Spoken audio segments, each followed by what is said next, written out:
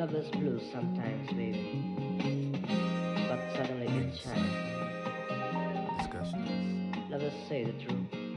You are now Let us walk listening along to every night. Insightful Discussions.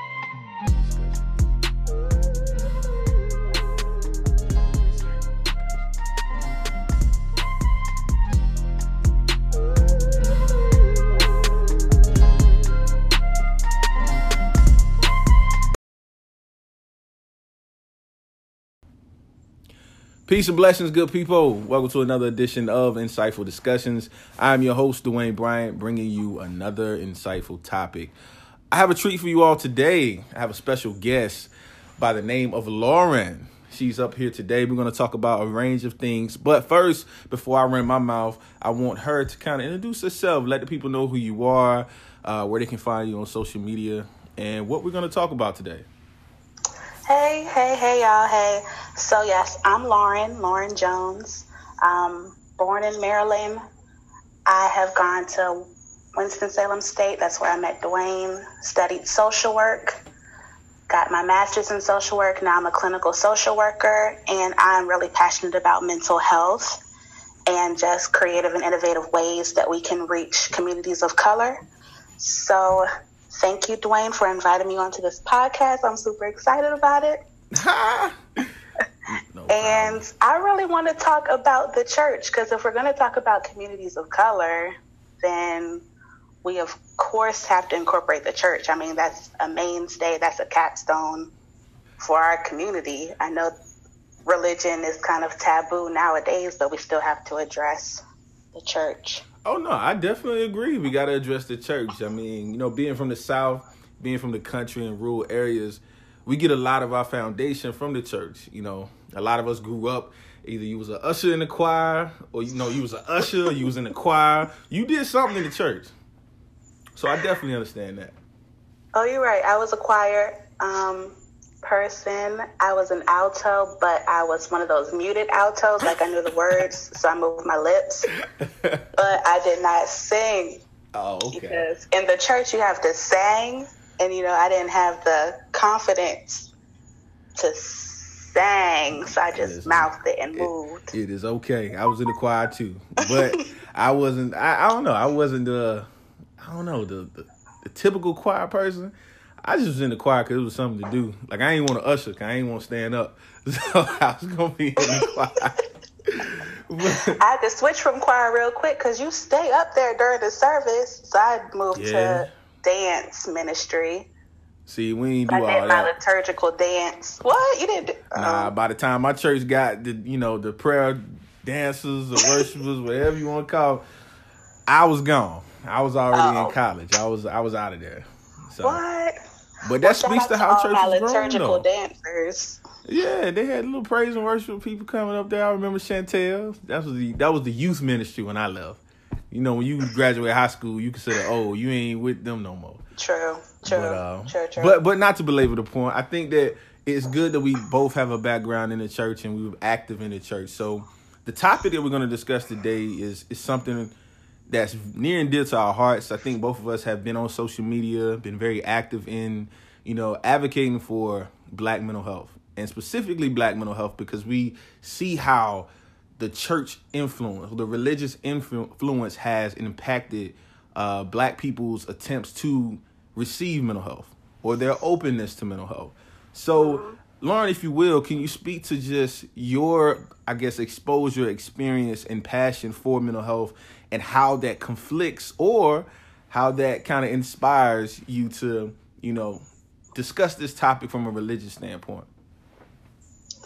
Okay, so I'm a preacher's kid and a preacher's kid's kid. So my grandfather has a church. My mother is a reverend. My father is a deacon. My uncle is now the pastor of the church. So my whole family is in the church. It's a very small church. Everyone knows everyone. I have to be at every church. It's very apparent when I'm not there. So I go to church very religiously. Church is in the home too. We pray together. We talk about scripture together.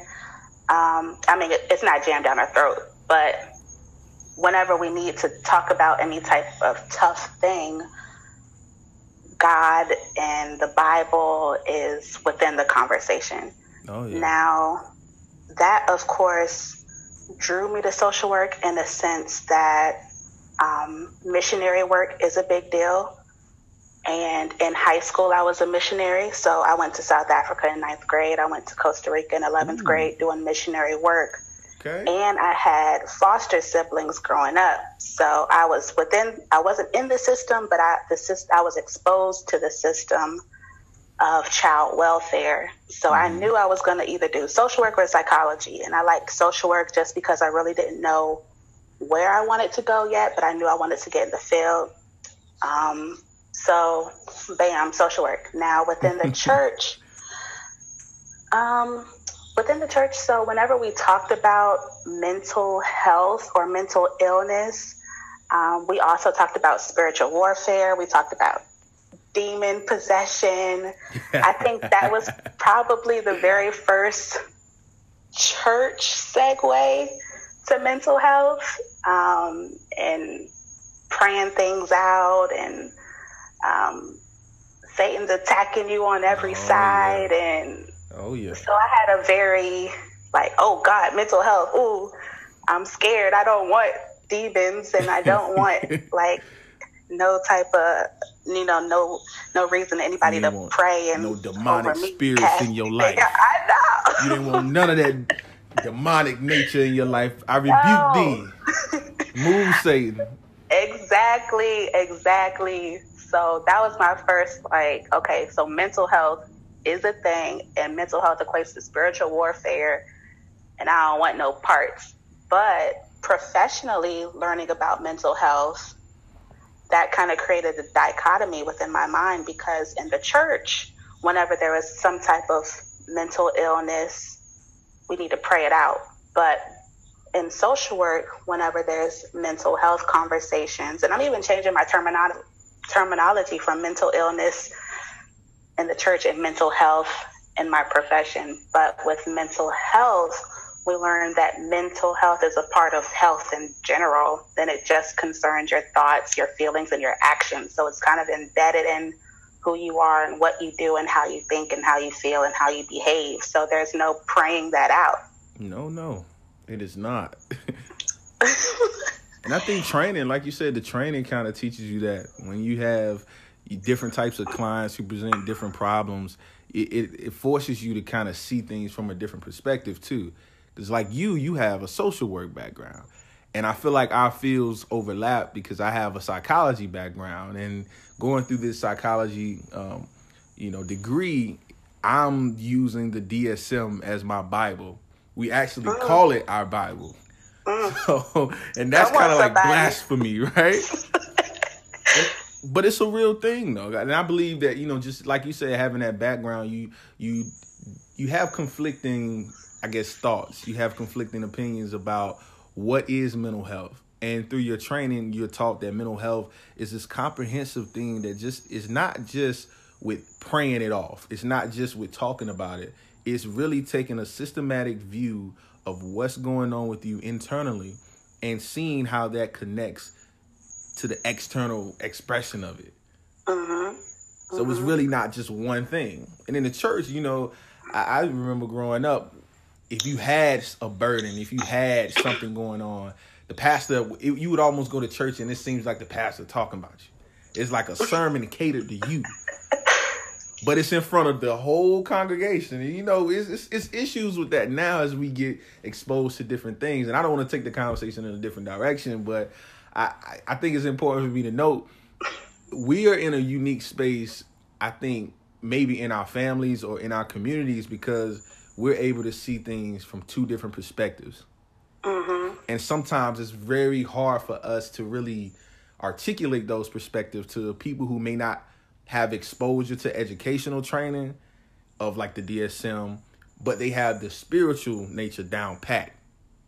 So I don't know if you can speak to a little bit about that, because you're a PK. I'm not.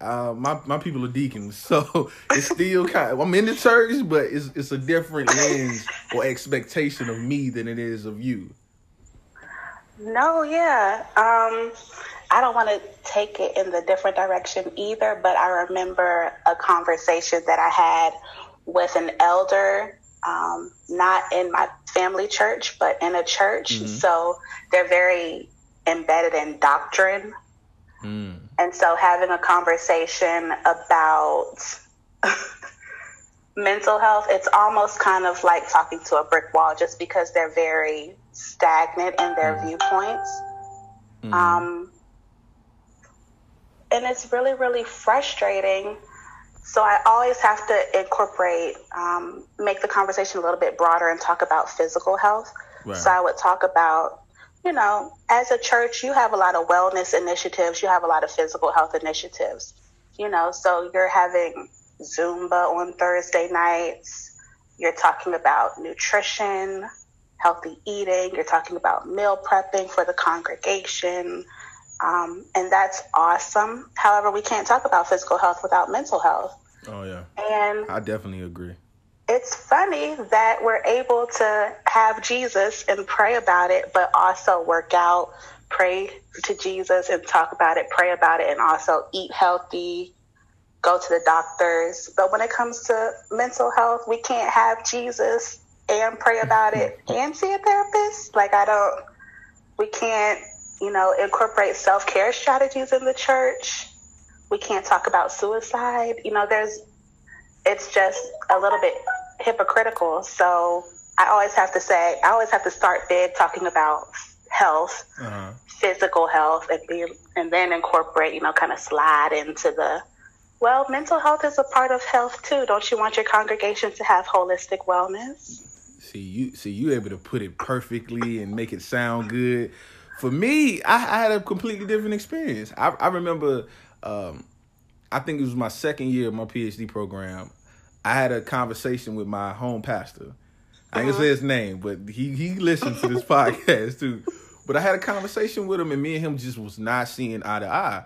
And it was simply because I watched people in my congregation from a child until adulthood doing the same things over and over and over again, and they didn't produce any results. It's like, how many times can you tell me to pray? How many times can you tell me to go to scripture? How many times can you tell me to continue to go to church and put money in the collection plate, and my finances at home are still in shambles? So for me, I'm looking at him like, well, how can you expect me as a young person that's seeing this, but I'm also seeing it from a different perspective, and you're not giving me anything of life? Because from what I'm seeing, this is death right here. If you insanity, how we describe insanity in my area is that if you continue to do the same things over and over without producing any different results, but expecting new results, that's insanity. From just a basic viewpoint of it. So I feel like sometimes when we look at the church and mental health, I think it's just stuck. And for me, as a young person, a young adult, I'm at the stage where I can't accept that. Like, I just can't. You can't just tell me to come to Bible study and all my troubles will be over. I'm like, I believe in God, but I'm not ascribed to the traditional practices of religion or Christianity. I just can't. And it took me a while to be honest with myself about that, because you don't want to say that. That's like saying you don't believe in God. Like, it's really like saying that, because you didn't say you don't believe in God. It's just, well, I don't think I should really do that. I want to do something different. They can't accept that. Have you ever experienced anything similar to that? Definitely so. So I think, well, talking big first, I think that the church has experienced a lot of millennials walking out of the church and leaving the church, and numbers depleting, because now we are of age where we've seen enough, and we've gathered enough information to make really informed decisions and say, like you said, yeah, this whole church thing, this structure, like there's something missing, something's not working. There's something systemically wrong with how we're doing things, and I'm not getting fed. Ooh, I like that. So in graduate school, I was kind of separated from my family church, and I got to do a lot of church hopping. Just because, like you said, just because I don't want to go to church at that particular time, don't mean I don't love God or believe that He exists. You know, I believe in the higher being. So just doing a lot of church hopping, and I got to experience a lot of different ways that people do church. Mm-hmm. And I really appreciated this one church out in St. Louis. They were just one full of young millennials. I was like, okay, something's going on. I need to stick around and see what's up. But just their layman's terms of things, I feel like sometimes churches get so dogmatic and they just talk way over my head that I don't really feel like there's a connection. So I appreciated them being really down to earth with me, but then also talking about things that are going on in the world right now. So we talked about homosexuality in the church, and I was already like, what? We could say that word in church? Right. Oh my gosh, this is the place where I need to be, because yes, honey, we need to talk. Like we need to rap about this. So we got to talk about that. We got to talk about mental health there. I mean, I just felt as though, like, okay, I don't have to walk on pins and needles. I don't have to walk on eggshells. And I feel like when you go into church, in some churches, you are kind of walking on eggshells. There's a certain way to dress. There's a certain way to act. There's certain things to say. We all have the script. And it's a little bit uncomfortable. Most definitely. I agree. I definitely agree. That's interesting that you said that. Yeah. Too. So interesting. Keep going. I'm loving it. Keep going. So I think that that's one thing that's missing. The house of the Lord is a phenomenal place. I encourage everyone to go. I don't want anybody to take that out of what I'm trying to say, but I am saying that the house of the Lord, the church, does need to be approachable and transparent. And if we're going to talk about it, we need to talk about it, and we need to talk about everything. And we do need to pray, and we do need to read the Bible and see what Jesus says about these things. But then we also need to invite professionals into the house of the Lord to talk about things that they're experts in. So I think that's something that's lacking too. I know that we look to the pastor to lead us, spiritual leader, and he should. But our spiritual leader is not an expert in everything. No. So maybe we need to invite some people in. I don't really know if that's the answer, but I definitely think that's the place to start. We need to invite people in.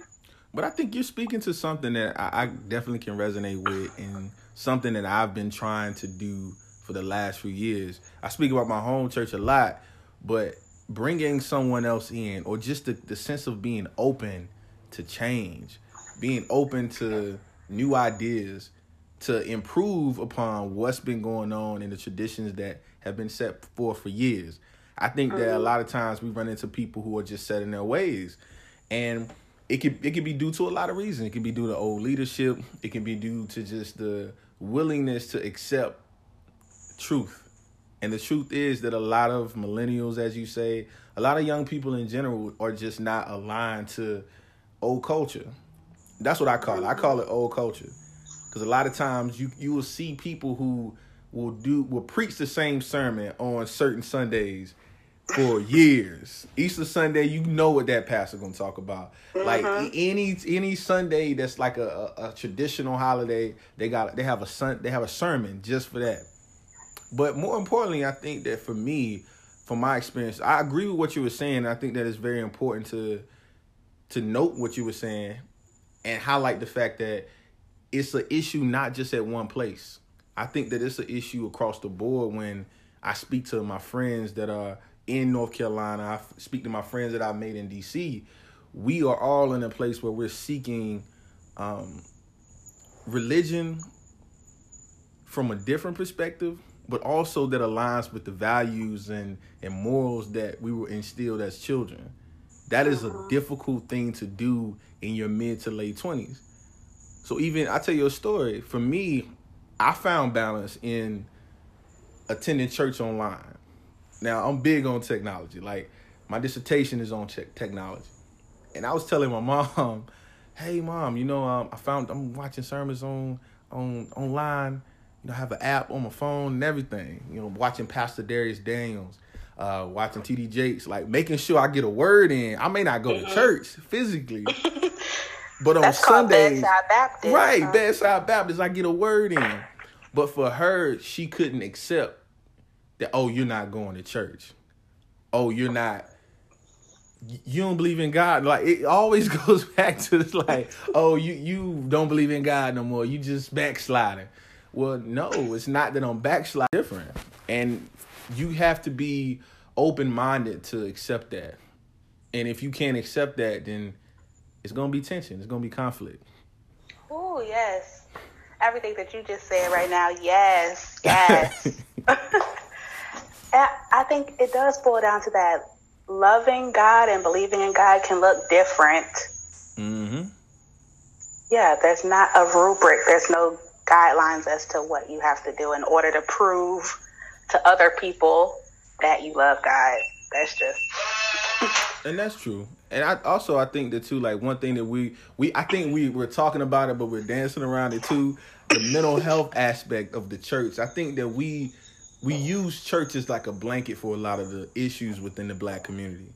A lot of stuff go on in our homes, a lot of stuff go on in our environments that we don't really talk about. So they tie into mental health. If you talk about, see, I can't even really, it's no real way to put it, but you have a lot of physical, sexual things that go on in the church that we don't talk about. We let those kind of sweep under the rug and we give it to God. God gonna give it right back to us every day until we sit down with somebody and deal with it. So how do you think that the church or those type of things that happen in our community are influencing mental health, but are being hidden by the church? Oh my God. So that's a loaded question. I apologize. I'm about to say, I don't even know where to start with that question. But I do think that kind of ties in the fact that church, so whenever you hear the word church, you kind of paint this picture in your mind of what it ought to be, where everyone is like dressed to the nines, everyone is perfect. The preacher is preaching an amazing word. Tithes are overflowing. The pews are packed. And when you paint this perfect picture of church, there's no room for human anything, really. Oh, no human error. There's no room for human error at all. So when things do start bubbling up and start challenging this perfect image of a church, we sweep that under the rug with a quickness. Mm-hmm. And I think that's where churches kind of got their, they're so hypocritical. That hypocrisy cloud looming over them. Because you're right. I mean, in essence, there's no way to be perfect. So the fact that we're trying to be perfect and sweeping things under the rug, as a church, I think that we are being really hypocritical. So until the church within of themselves is able to have a kumbaya and say, look, y'all, I know we done try to be perfect. I know we're supposed to be the body of Christ and we're supposed to be looking like this, and this, but y'all, let's just be. Can we just be? And I think until we have that conversation, the rug, people will continue to sweep, people will continue to strive to be this perfect image. And then when other people can't live up to it, they're going to leave the church. Yeah. Case in point, how we just said, a lot of millennials are leaving the church. Yeah, we hip. I feel like we're hip. We're able to say, there's no way. I can't do this. And I think too that that is one of the main reasons. A lot of the people I talk to in my age group, they tell me I've let go of this sense of perfection. Oh no! I locked my keys in my car. What am I gonna do now? No worries. 4 Got Keys. Cheapest in the city. Home of the $25 Fayetteville area lockout service. Don't stress. Call 4 Got Keys now. 910-391-9726. 4 Got Keys. The $25 auto lockout service in Fayetteville.